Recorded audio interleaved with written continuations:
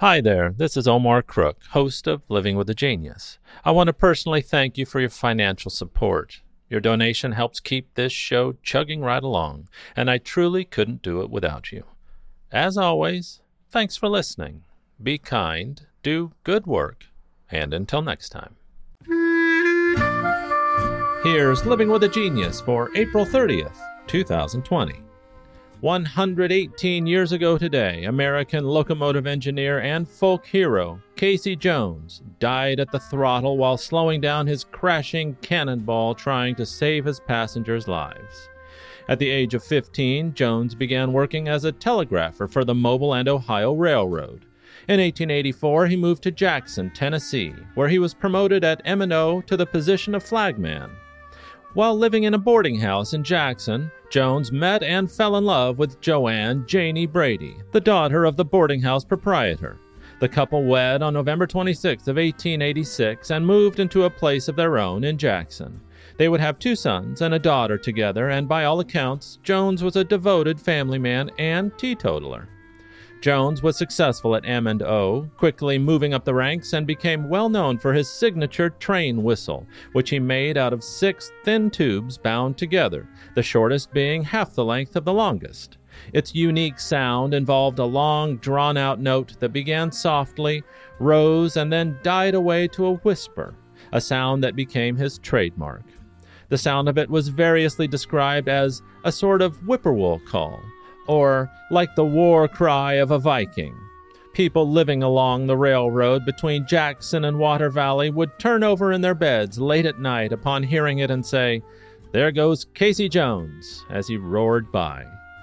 In 1891, Jones was offered a job at Illinois Central Railroad as an engineer.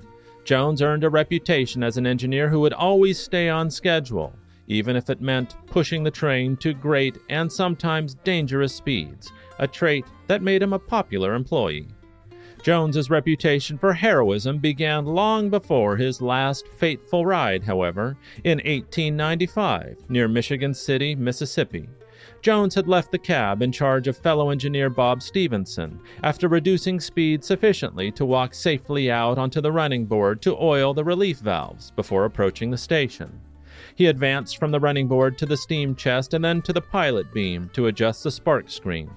Jones had finished well before they arrived at the station as planned and was returning to the cab when he noticed a group of small children dart in front of the train some 60 yards ahead. All of the children cleared the rails easily, except for one little girl who suddenly froze in fear at the sight of the oncoming locomotive. Jones shouted to Stevenson to reverse the train and yelled to the girl to get off the tracks in almost the same breath. Realizing that she was still immobile, he raced to the tip of the pilot, or cowcatcher, and braced himself on it, reaching out as far as he could to pull the frightened but unharmed girl from the rails. But it was on this day, 118 years ago, when Jones would be put to the ultimate test. On April 30th of 1900, Jones volunteered to work a double shift to cover for a fellow engineer who fell ill. He had just completed a run from Canton, Mississippi to Memphis, Tennessee, and was now faced with the task of returning on board engine number 1, headed southbound. Sam Webb, a fireman for Illinois Central, accompanied Jones on the journey. The train was originally running more than an hour and a half behind, and Jones, determined to arrive as scheduled, ran the steam locomotive at speeds nearing 100 miles per hour in an effort to make up the time.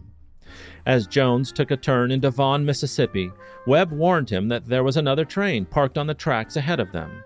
As quickly as he could, Jones grabbed the brake with one hand and pulled the whistle with the other in an attempt to warn those around the train.